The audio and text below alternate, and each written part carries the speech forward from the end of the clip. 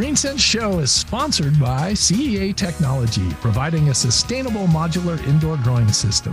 Visit ceatechn.com to learn more.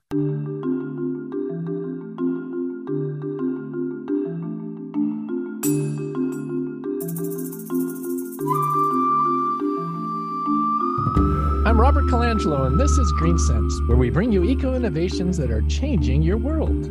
Michelle Nichols is Director of Public Observing at Chicago's Adler Planetarium, and she's back this week to discuss the full-dome immersive audio-visual experience of the Pink Floyd's Dark Side of the Moon album, and also give us some tips for viewing upcoming eclipses. Michelle, welcome back to GreenSense. Thanks for having me. What have you been up to since we last talked? Oh gosh, we're getting ready for those eclipses coming up. So just planning for that. We did a little outreach road trip to Southern Illinois. It's just been go, go, go. Well, you have such a wonderful job. What do you like best about it? Oh gosh, it's different every day. That's what I like. Sometimes I get asked by reporters or students or folks. So what's a typical day at the Adler Planetarium? Like, there isn't one.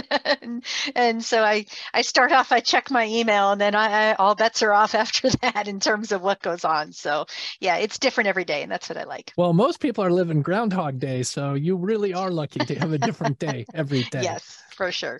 Well, our longtime listener, Jim Barr, sent a question last show about setting up his telescope, and he wanted to thank you for your answer. That was very helpful. He's going to look out and seek some of those societies that you mentioned. And after seeing the Pink Floyd show, another long-term listener had a question, and that was me.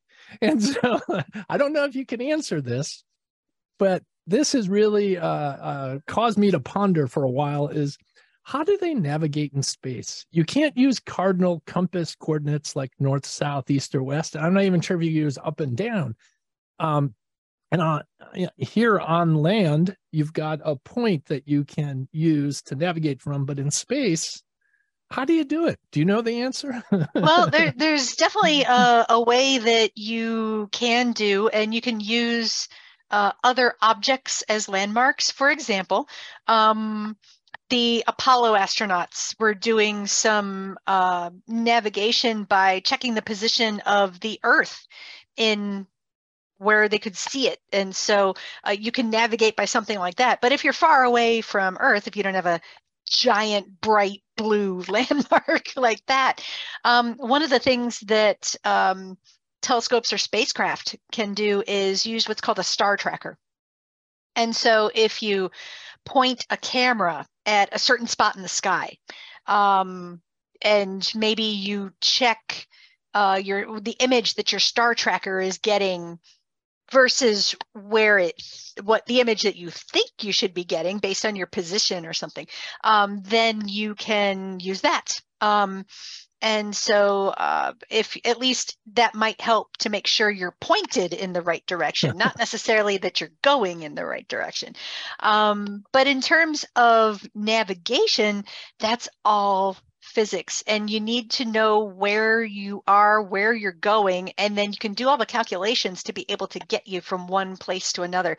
And a lot of times your window of being able to do that is kind of small to be able to get you in the right spot. But there's think of it as like celestial navigation, but in space. So there's sounds very complicated. It is complicated, and also, yeah, because everything is moving. You know, planets are rotating, they're orbiting, they're spinning on their axis. So it's hard to pivot. I don't know how they figured this out, but well.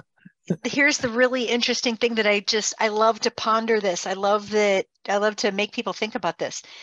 When they launch a spacecraft to go to another planet, you're launching it toward a spot where the planet will be at the time that you get there, not where it is right now. So when we launch, say, a rover to go to Mars, we're aiming for where Mars will be 6, 7, 8 months in the future. And so it's a really mind-melting thing to think about, that it's not actually where you want it to be until you get there.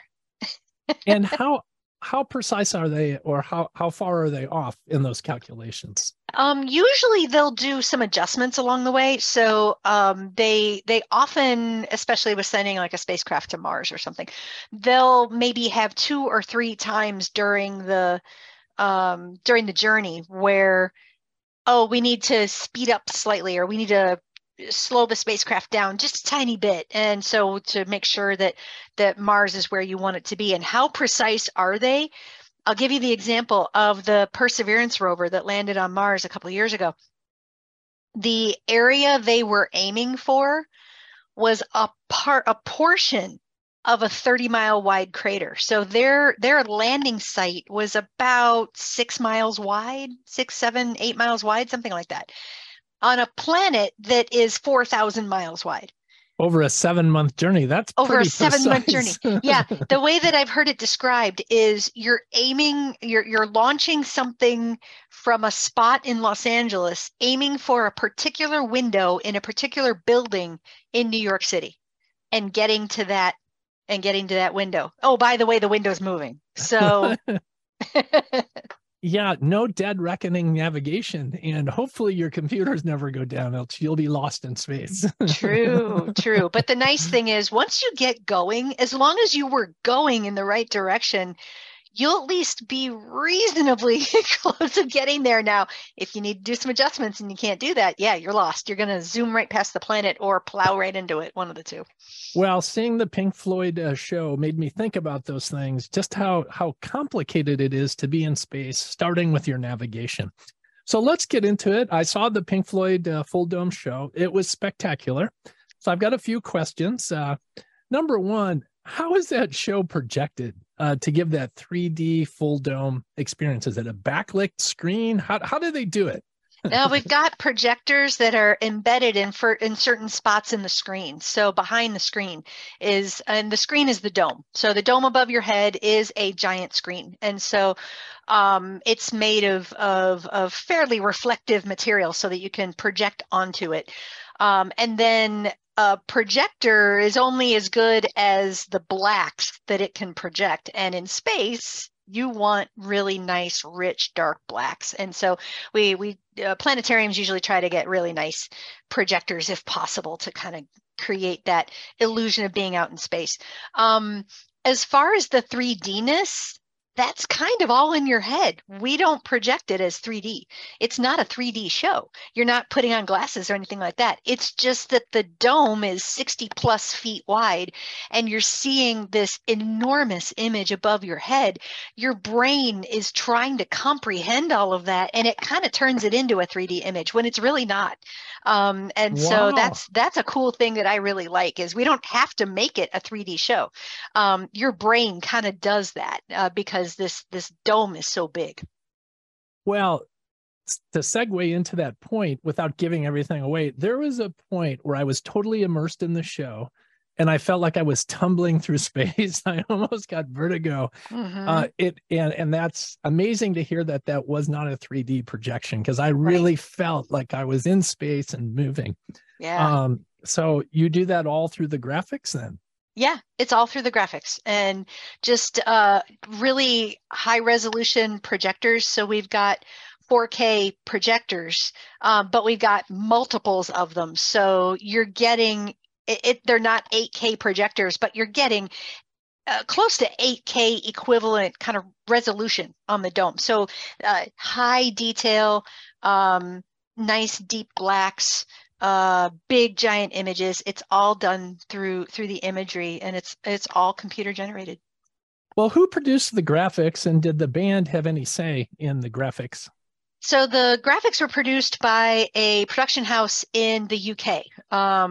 I don't know what their name was, but you can look it up in the credits in the show. You can see it. It's not a secret. But that particular production house has produced other planetarium shows, and so they're right down the street from the band's management office. And so when the band approached, because it was the band's idea to do this show, they're definitely aware that planetariums have been doing their own Pink Floyd Dark Side of the Moon shows for decades, and all of those you could call kind of bootleg. So this time it was, yeah, we know you've been doing this. We're going to produce something that we want. And so they approached these folks and went, hey, what can you do? And so they had some footage, some material that they had as part of other shows, but also some new stuff that was produced for this show. So put it all together and you get the show that you got. And yes, the band absolutely had a say in this. They had final say in whether or not this show could be released. And so it was early March when they saw it and went, yep, seal of approval, go ahead.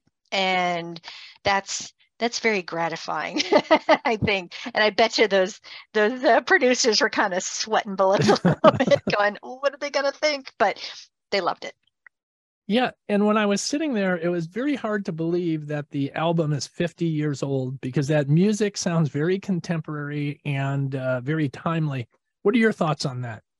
It's one of my favorite albums. I think at home we have 10 or 12 different versions of it. And what I love on Blu-ray and on CD and on vinyl.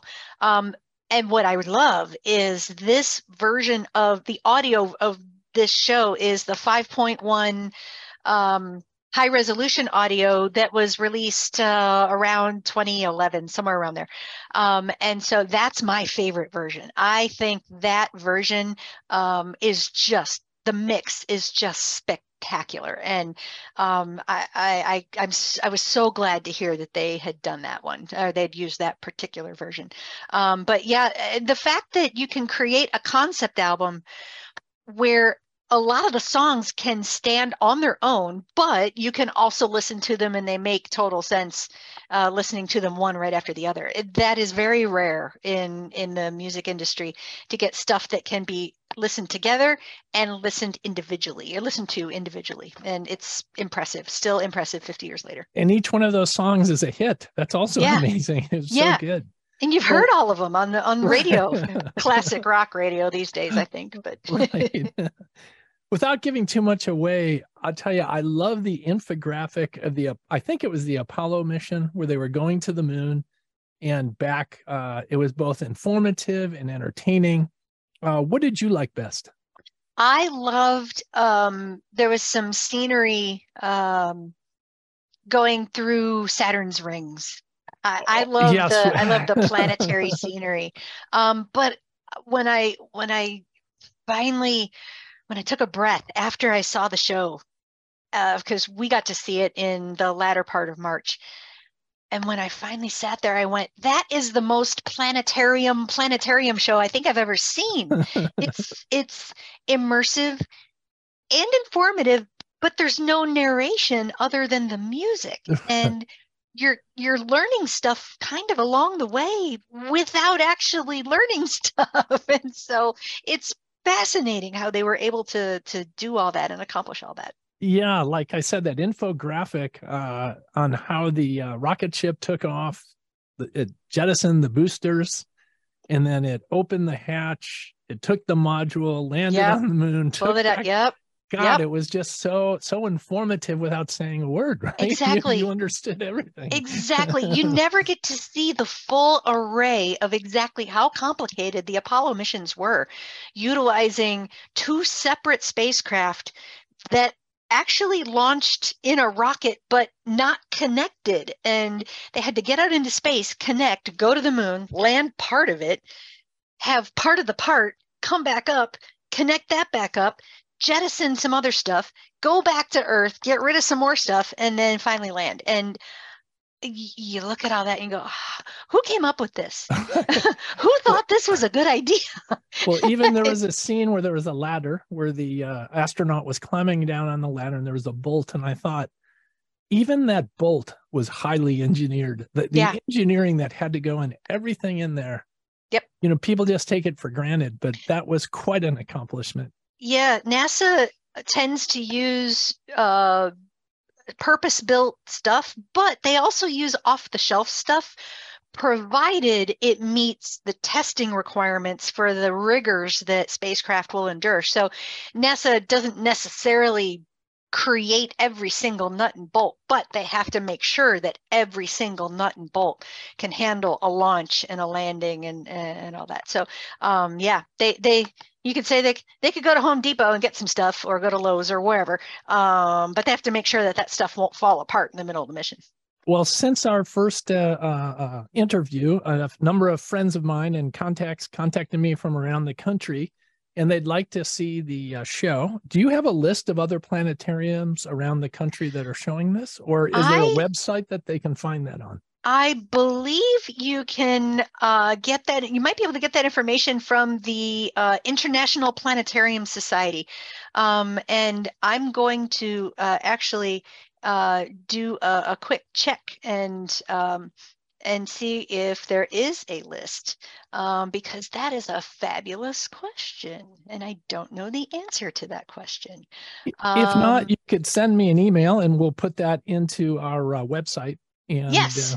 That'd be great, because I've got people from around the country that want to see it, can't come to Chicago, but that is at a number of planetariums around the country. Yeah, we will try to get that information for you. And it's not at every planetarium. The band wants to make sure that it's that the graphics are high enough resolution. So not every planetarium has the projection capability to show it. So yeah, we'll see if I can find that list for you, so we can share that with you. Well, I'll tell you, we went to the 9:10 show on a Wednesday night, 9:10 p.m. And it was a very cloudy day when we got outside the planetarium. But when we looked into the sky, Mars was so bright. It was the only thing you could see. And it was with the backdrop of the Chicago skyline. I tell you, it was breathtaking. Where the planetarium is, that juts out right on Lake Michigan, looking, west towards the city skyline with Mars up above and a crescent moon. It was fabulous. Yeah, we've been getting a lot of questions about what is that super bright thing that's been directly to the west. And so Venus has been that really bright thing. But yeah, Mars is up and to the left of Venus, and you happen to get a night where we had a really nice crescent moon. And so it's so wonderful that even with the light pollution that we have, I like to say the sky is not hopeless here. No. The light pollution's bad, but it's not hopeless. And there are a bunch of things we can look at. And I know we love astronomy, but I got to give a kudos to the man-made lights of all the lit up buildings, because Chicago looked spectacular that night too. It does. I got to admit, we all love coming out to the Adler and looking at the skyline. And it wouldn't be the same if all the lights were off. I know there's a bunch of people who would go, no, turn the lights off because we want to see the sky. But, especially there's so many different colored lights. It used to just be white, but now there's all colorful animation. Exactly. Well, last time you were not, before we go into the eclipses, anything else you'd like to add on the Pink Floyd immersive experience? Well, just a reminder that it will be playing at the Adler until, as far as we know, March of next year. So it's a limited run, but it is playing currently. Actually, by the time folks hear us chatting about this, it will run the final show of the day every day. So from Thursday to Tuesday, it'll be the, I believe it's the 3:15 show in the afternoon. And then on Wednesday evenings, it will be the final show of the day. So it'll be that 9:10, 9:15 timeframe. So yeah, just check our schedule for that. You can buy tickets ahead of time. We encourage folks to buy tickets ahead of time, especially since there's time periods this summer when we know it's going to be busy and it will sell out. Wow. As I said, I was there at the 9:10 show on a Wednesday night, and it was packed. There wasn't an open seat. So let's get into the next issue. And last time you were on the show, we talked about the two upcoming eclipses on October 14th, 2023 and April 8th, 2024. What programs does the planetarium have to offer to enjoy these two experiences? Well, we're going to have a public event for both of those. So the October 14th, 2023 eclipse will feature the moon covering a little under 50% of the sun, which is pretty impressive amount. And so we'll have telescopes outside while that eclipse is happening. So it'll start at about 10:37 in the morning, and it'll go to 1:22 in the afternoon. So during that time period is when we'll be able to see a little or more of the sun covered by the moon, with the peak being right around a little around noon, when it's got its greatest extent. So if telescopes outside, folks can get tickets, buy tickets as you always can ahead of time to visit the Adler that day. But if you just want to come outside and hang out with us, look through a telescope, take a picture, get a solar viewer so you can see the sun safely. We'll have all sorts of opportunities like that on the day of. So that's Saturday, October 14th, 2023, Monday, April 8th, 2024. That one will feature 94% of the sun covered by the moon, as seen from Chicago. And so folks want to join us that day too. That eclipse will be more in the afternoon. So just check our website as to when exactly the events will happen. And but again, I encourage folks, when they go on sale, buy tickets to visit the Adler itself, because we'll have all our shows running as we always do. We'll have a temporary exhibit about chasing eclipses, other stuff going on. So it's going to be a lot of fun. Well, you're part of the museum complex with the Field Museum, the aquarium, the Shedd Aquarium, and the Adler Planetarium. You're probably by size the smallest, but I think the most powerful.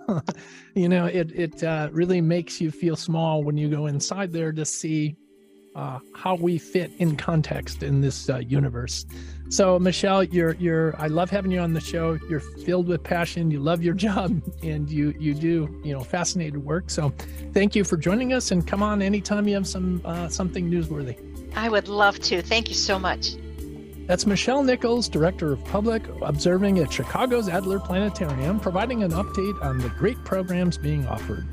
I'm Robert Colangelo. Thank you for listening to Green Sense, and check out the Green Sense Minute every Thursday and Saturday on 105.9 FM, WBBM Chicago, and visit the greensenseshow.com website to learn more about sponsorship.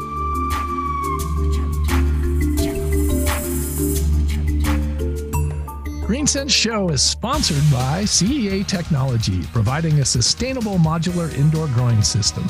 Visit CEATECHN.com to learn more.